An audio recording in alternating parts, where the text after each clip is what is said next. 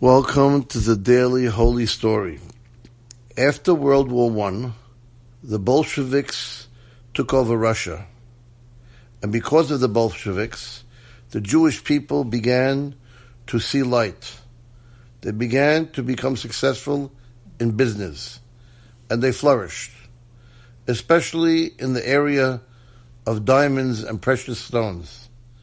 The Jews began to flourish. There was this one Jew who every morning would go to the diamond district and he would sell precious stones and diamonds. And he was also very successful. One morning, en route, early in the morning to his office where the diamonds were, all of a sudden, somebody yelled out, "I need a 10th man, 10th man." He turned and saw a man standing by a little synagogue, waving to him to come into the synagogue to be the 10th for a minyan. Thinking that he had a little time, he entered the synagogue. But to his dismay, he only saw 3 people there, besides himself and the man that called him. Perplexed, he turned to the man and told him, "You told me you need a 10th for a minyan, and you only have 5. It will take you all morning to get a minyan. I need to go."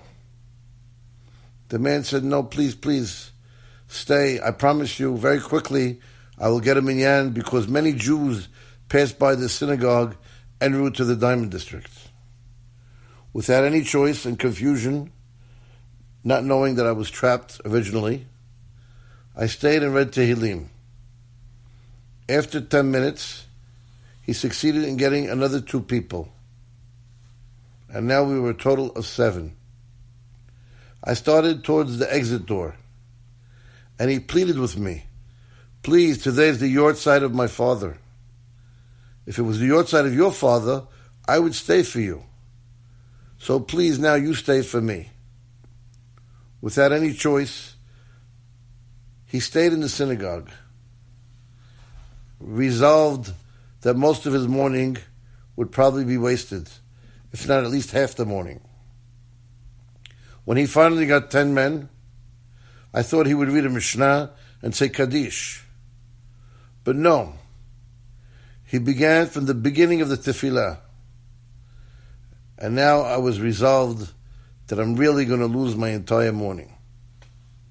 After the entire prayer, finishing Shaharit and saying Kaddish, he gave us some cake and whiskey to make berachot. And then I left, realizing that my entire morning was wasted. As I approached the diamond district, I realized that there was a man screaming and yelling, waving his hands. Somebody I recognized. And he tells me, "Quick, get out of here. Run for your life." The Bolsheviks entered the diamond district and they took over the entire area.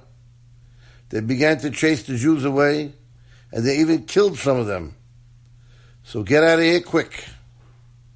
I ran for my life and I hid for 4 or 5 days until I was finally able to leave Russia and ended up in the land of Israel. What would have happened if I went to the minyan?